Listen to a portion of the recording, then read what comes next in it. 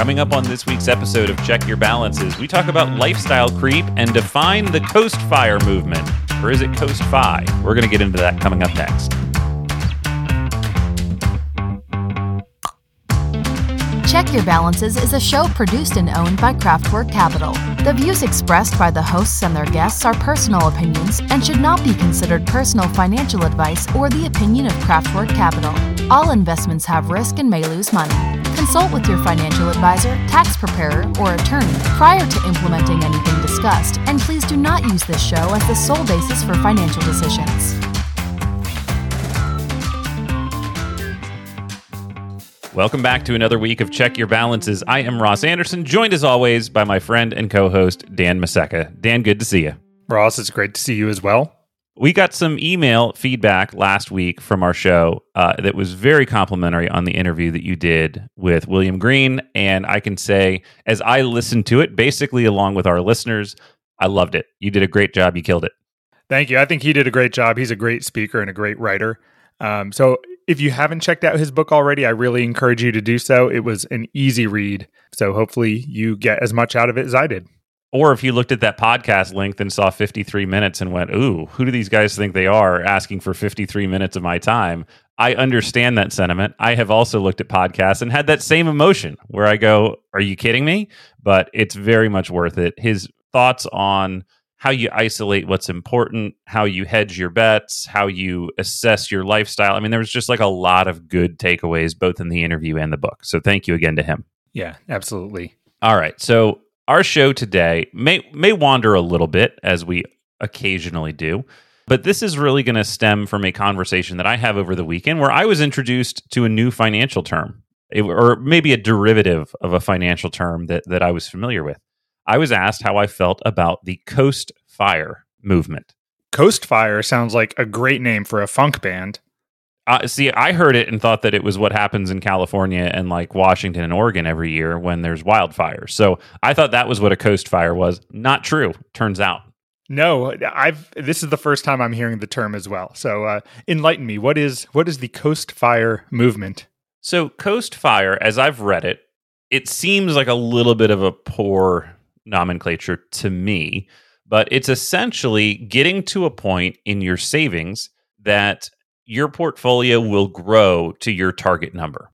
And so similar to what we talked about a few weeks ago with Nick, I think it's Majuli's blog on saving early and then you could stop. This is kind of that in a little bit more of a planned form, as far as I can tell, where if you're going to get to a spot that you've saved X number of dollars, the portfolio will then kind of take care of itself and get to your retirement number on its own. What I really like about this is that it's kind of embodying something that we believe is true. Early in your savings career, what is really going to be important is your savings rate, the number of dollars that you put into the portfolio. That matters more than anything. Your returns up front, early in your investing, they might be exciting, they might not, but they matter very little. It's your savings rate that matters. As you build wealth, that teeter-totter starts to flip where your return rate becomes the much bigger impact and your savings play a less material role in each year. So it's not necessarily that they don't matter, but they play less of an impact. And so this is kind of an extension of that, saying that once you get to a certain point, the returns may carry you the rest of the way. And so you no longer need to worry about the saving, hence the coast. So you're going to coast to your retirement age. At its core, that makes sense to me. If you can build up a big enough portfolio that it's going to grow and compound rapidly to get you to where you need to be fast enough, I get it. I think that's motivating and inspiring and something that you can control to an extent. If I get X dollars into this account fast enough, I can just let it do the heavy lifting for me.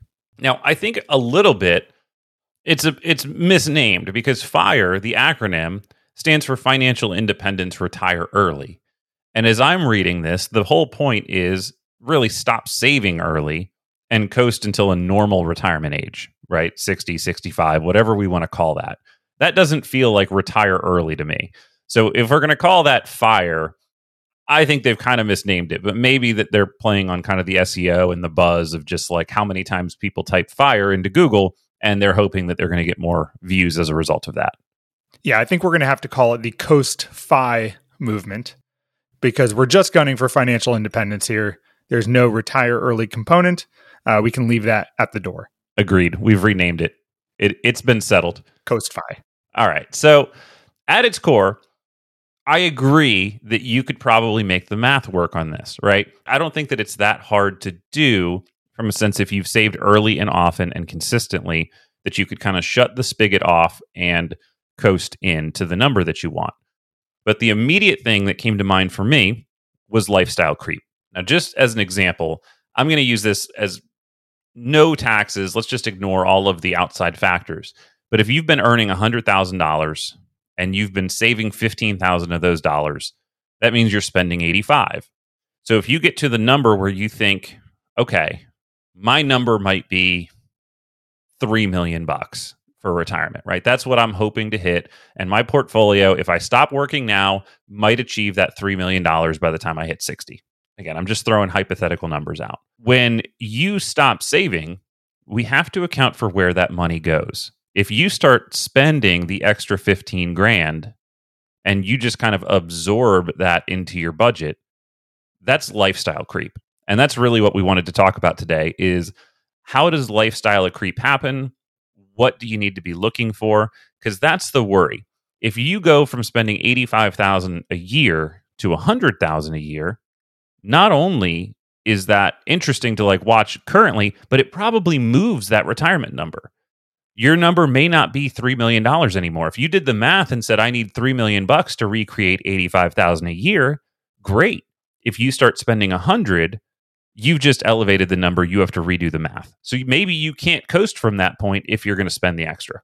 And if you're making a plan like this, odds are it's for decades in the future if you're planning properly. And your highest earning years are most likely going to be towards the tail end of that period. So there is a big opportunity for lifestyle creep because your wages are probably going to increase year after year after year. And if you just stop saving, where is that money going to go to? And can you just reset to the lifestyle you had when you were 20-something and started putting this plan in motion? Now, I'll tell you where I think it does make sense. If you're planning a career downshift, if you want to move into a role that is maybe less stress, not as hectic, maybe you're not supervising people, you want to go back to being a technician and you've been a manager, right? Whatever that is, we hear a lot of those stories of people going, I want to keep working, but not like this.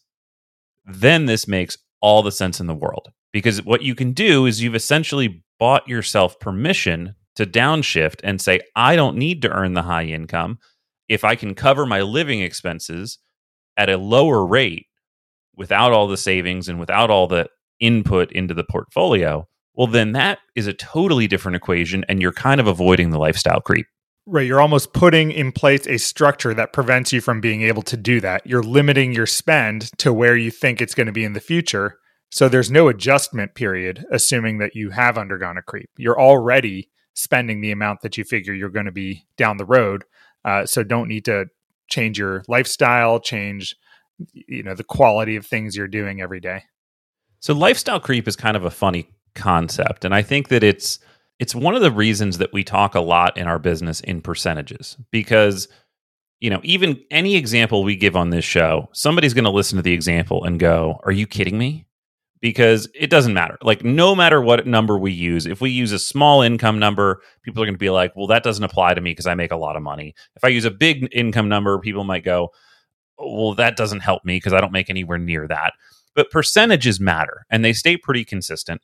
And we're generally thinking for somebody to retire at a normal age, 15 to 20% is ideal. Now, if you're not saving that percentage, that's okay. You might be getting there, but somewhere in that 15 to 20% annually, and we can include matching, right? So if your employer's doing some matching, if you're getting a 3% match and you're saving 12%, something along those lines, that's going to get you there for the average person, I think. At least in the math that I've done and the folks that I've looked at historically. If we're kind of doing a 5, 6, 7% savings rate, it's going to be snug. It's going to be tough to make all of that work, which is why I always get a little bit frustrated when people only increase their 401k to where they get the employer match and then they stop and maybe aren't doing anything beyond that. But that's beyond kind of the scope of our discussion today. So if you can get to 15 to 20% for most people, that's good. The reason I bring that up is as your income rises, the target should be to keep that percentage accurate, right? If you've been kind of saving a specific dollar amount, if you put in $500 a month into your savings account, or if you put in X number of dollars into your 401k and it's marked to the dollars, not to the percentage, you're at risk of lifestyle creep as your income starts to change.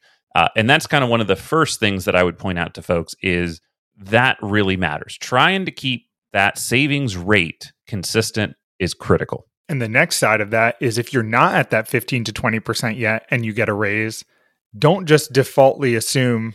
Is defaultly a word? I'm not sure. It is now. Well, it is now. I like it. Don't defaultly assume that you are fine because your percentage of savings is going to, be the same and you're going to save more dollars because you got the raise. You should increase the amount that you're saving to capture more of that raise going into savings as opposed to just having that flow through and learning to spend that money. So if you're saving 10%, don't just have that 10% of the raise go back into your 401k. You should increase your percentage because it's going to be the easiest time to do that versus getting used to having a bigger paycheck and then finding ways to spend it instead of save it. Absolutely. I think that's one of my favorite tips for people. If they're not at the savings rate they want to be at yet, particularly when you've got changes in income, try and capture it before it actually hits your paycheck. Like literally from the moment you get the raise, go in to your 401k website and go from 6 to 7% or 7 to 8, right? As far as you think you can comfortably go until you get to that 15% overall. Or again, if you're using other buckets, like that's fine. I'm not saying it's all 401k and that's the only way to do this. But yeah, I think that's really important advice, Dan. Thanks. You're quite welcome. So what does lifestyle creep really look like? I kind of looked at an old story that I just remember being really silly about Johnny Depp. And I think this was back in like 2016. And at one point, it was reported that he was spending $30,000 a month on wine. That's a big number, right? And you look at that, and for us mere mortals, we could look at that and go, well, I'm never going to do that. That's crazy, right? That's just somebody blowing his money. Now, he claimed that some of that was an investment. So maybe he thought he was going to sell her the wine and then like resell it later, which, okay, if you can do that effectively, good for you. I don't know about you, but Facebook has been blowing up my feed with ads about how great an investment wine has been. So maybe he's not crazy. Right. Yeah. Anything art, wine, there's lots of stuff that people think you can invest in. And I think that that's a symptom of everybody looking for anything that's non-correlated and just being scared of equity prices. But, that's just me. Right. But most of us, lifestyle creep doesn't look like that. Nobody's going to suddenly go from buying $6 wine every week to $30,000 a month in wine purchases. It tends to happen much more slowly and in ways that I think are so difficult to even see. And I just had an example of this personally. So when the pandemic started, I started ordering quite a bit more on like Uber Eats and DoorDash and Grubhub. I just got into the delivery thing. I didn't have restaurants that I could walk to like I did when we were working in an office. And that convenience of, hey, somebody will bring me this food became awfully convenient. And admittedly, that's been something I do more than I probably should. So I recently started doing the math on that, on kind of, number one, am I getting any sort of a deal? I get like DoorDash Dash Pass for participating because I've got a Chase Sapphire card, right? I've got like all of these like deal programs, and I'm trying to figure out, is any of this worth it? So number one, and this isn't a knock on DoorDash, but one of the ways that they are supplementing their business model is that they change their pricing versus the restaurant. And I know that because I've got the Jersey Mike's app where they charge me $2.99 to deliver a sandwich, and the menu prices are normal like they are in the store. And on DoorDash, where I've got Dash Pass, I was paying like $1 or $2 more per item. And then they were like, yeah, but delivery's free, which like, okay, that's ridiculous. If you order 2 items, you've already paid the same delivery charge.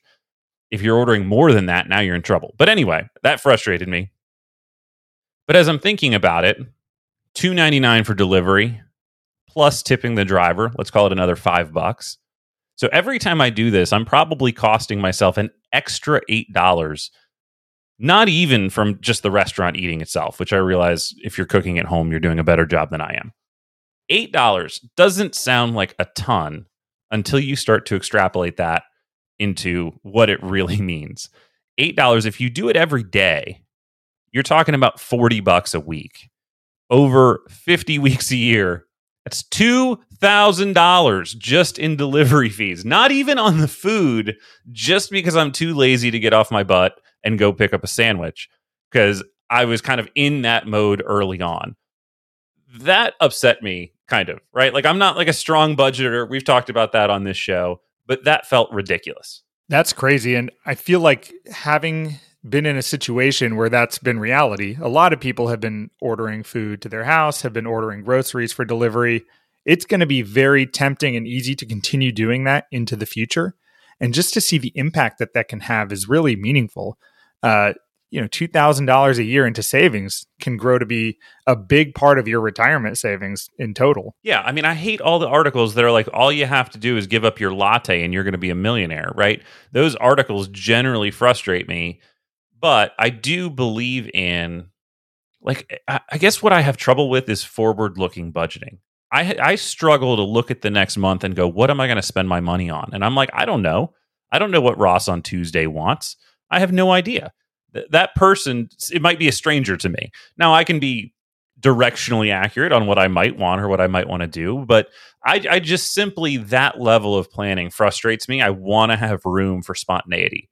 But I do believe in looking at what you have been spending money on and then reassessing, does that actually align with your values? I think in this case, I'm saying no, and I'm trying to introduce a behavioral change as a result of it.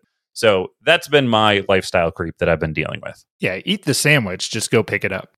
I went through a similar scenario with, we had a pizza last night, and earlier we had been ordering it for delivery through DoorDash or something, and went through the same exercise. What does the pizza cost at the place? What does it cost on the app, delivery, tip, and all that stuff? So I decided I was going to start going to pick it up whenever we ordered a pizza. And not only was it all those things that I could see plainly in front of me, but when I go, it's like half price pizza Mondays, which doesn't ever flow through to the apps.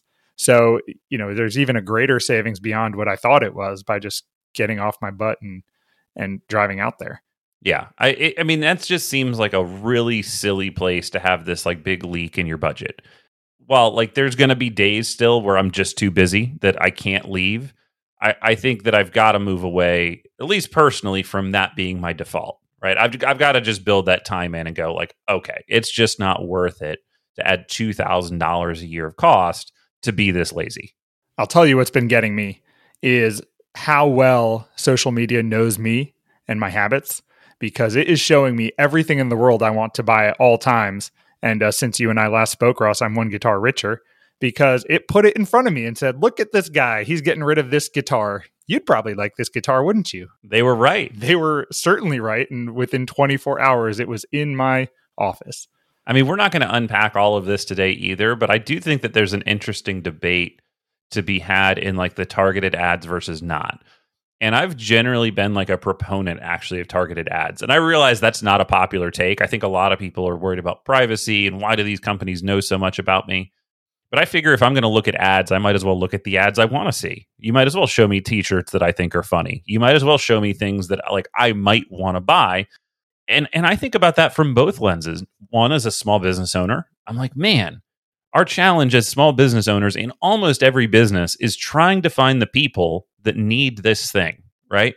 Our challenge as podcast hosts. How do we find an audience that would like our show and that this is going to be helpful for? Well, you out there can share this with your friends and family. We always appreciate if you do that. If there's other folks that you think might enjoy it, that's great. But the other way is targeted ads. Finding people specifically so that you're not just shotgun blasting the world with, hey, listen to this podcast, but finding people that might actually be interested and find our show relevant. That's super hard to do, and social media has made it incredibly powerful and incredibly easy to do that. On the other hand, you're going, well, maybe I'm spending more because they're showing me all this crap that I actually want, and it's affecting my budget, which I think is the take you're having, Dan. It certainly is. And I think for what it's worth that is on me to fix that. I still appreciate seeing all that stuff. But I don't buy a new guitar every day. That's good, right? Yeah. I mean, it's at least not Johnny Depp level of wine buying for you on guitars. Not yet, but I'm going to coast to that point at one day in my life to where my portfolio can sustain my guitar buying habits without having to add to it. So I think our point here is really that lifestyle creep is really easy to fall into. And it often comes in these like hidden little places. It's not that you're going to go from buying, $2 Chuck at Trader Joe's or whatever, $4 Chuck, whatever it is these days in terms of your wine buying, and you're suddenly going to become Johnny Depp. But it's very easy when you go from being like a college-age kid to an adult and having a real income that you go, hey, a $6 to $10 bottle as an occasional wine purchase is no longer out of reach. I'm going to treat myself to that. And then maybe that turns into a $20 or $25 bottle for special occasions, right? It's very, very easy to make those like incremental shifts where it's not ever that you're going to just like quadruple your spend in like one day, but it's those little decisions over and over again. And while we're not hardcore, austerity first sort of budgeters, I do very much believe in, are you putting your money in the places that you value it most? If anyone out there is part of the Coast-Fi movement, we'd love to hear from you. I've never heard about it until Ross introduced it to me. Let us know what you've been doing and when you started. You can email us at checkyourbalances@outlook.com. Leave us a great rating on the apps if you enjoy the show. And certainly, as Ross said, share with your friends. We look forward to catching up with you next week. Thanks for joining us.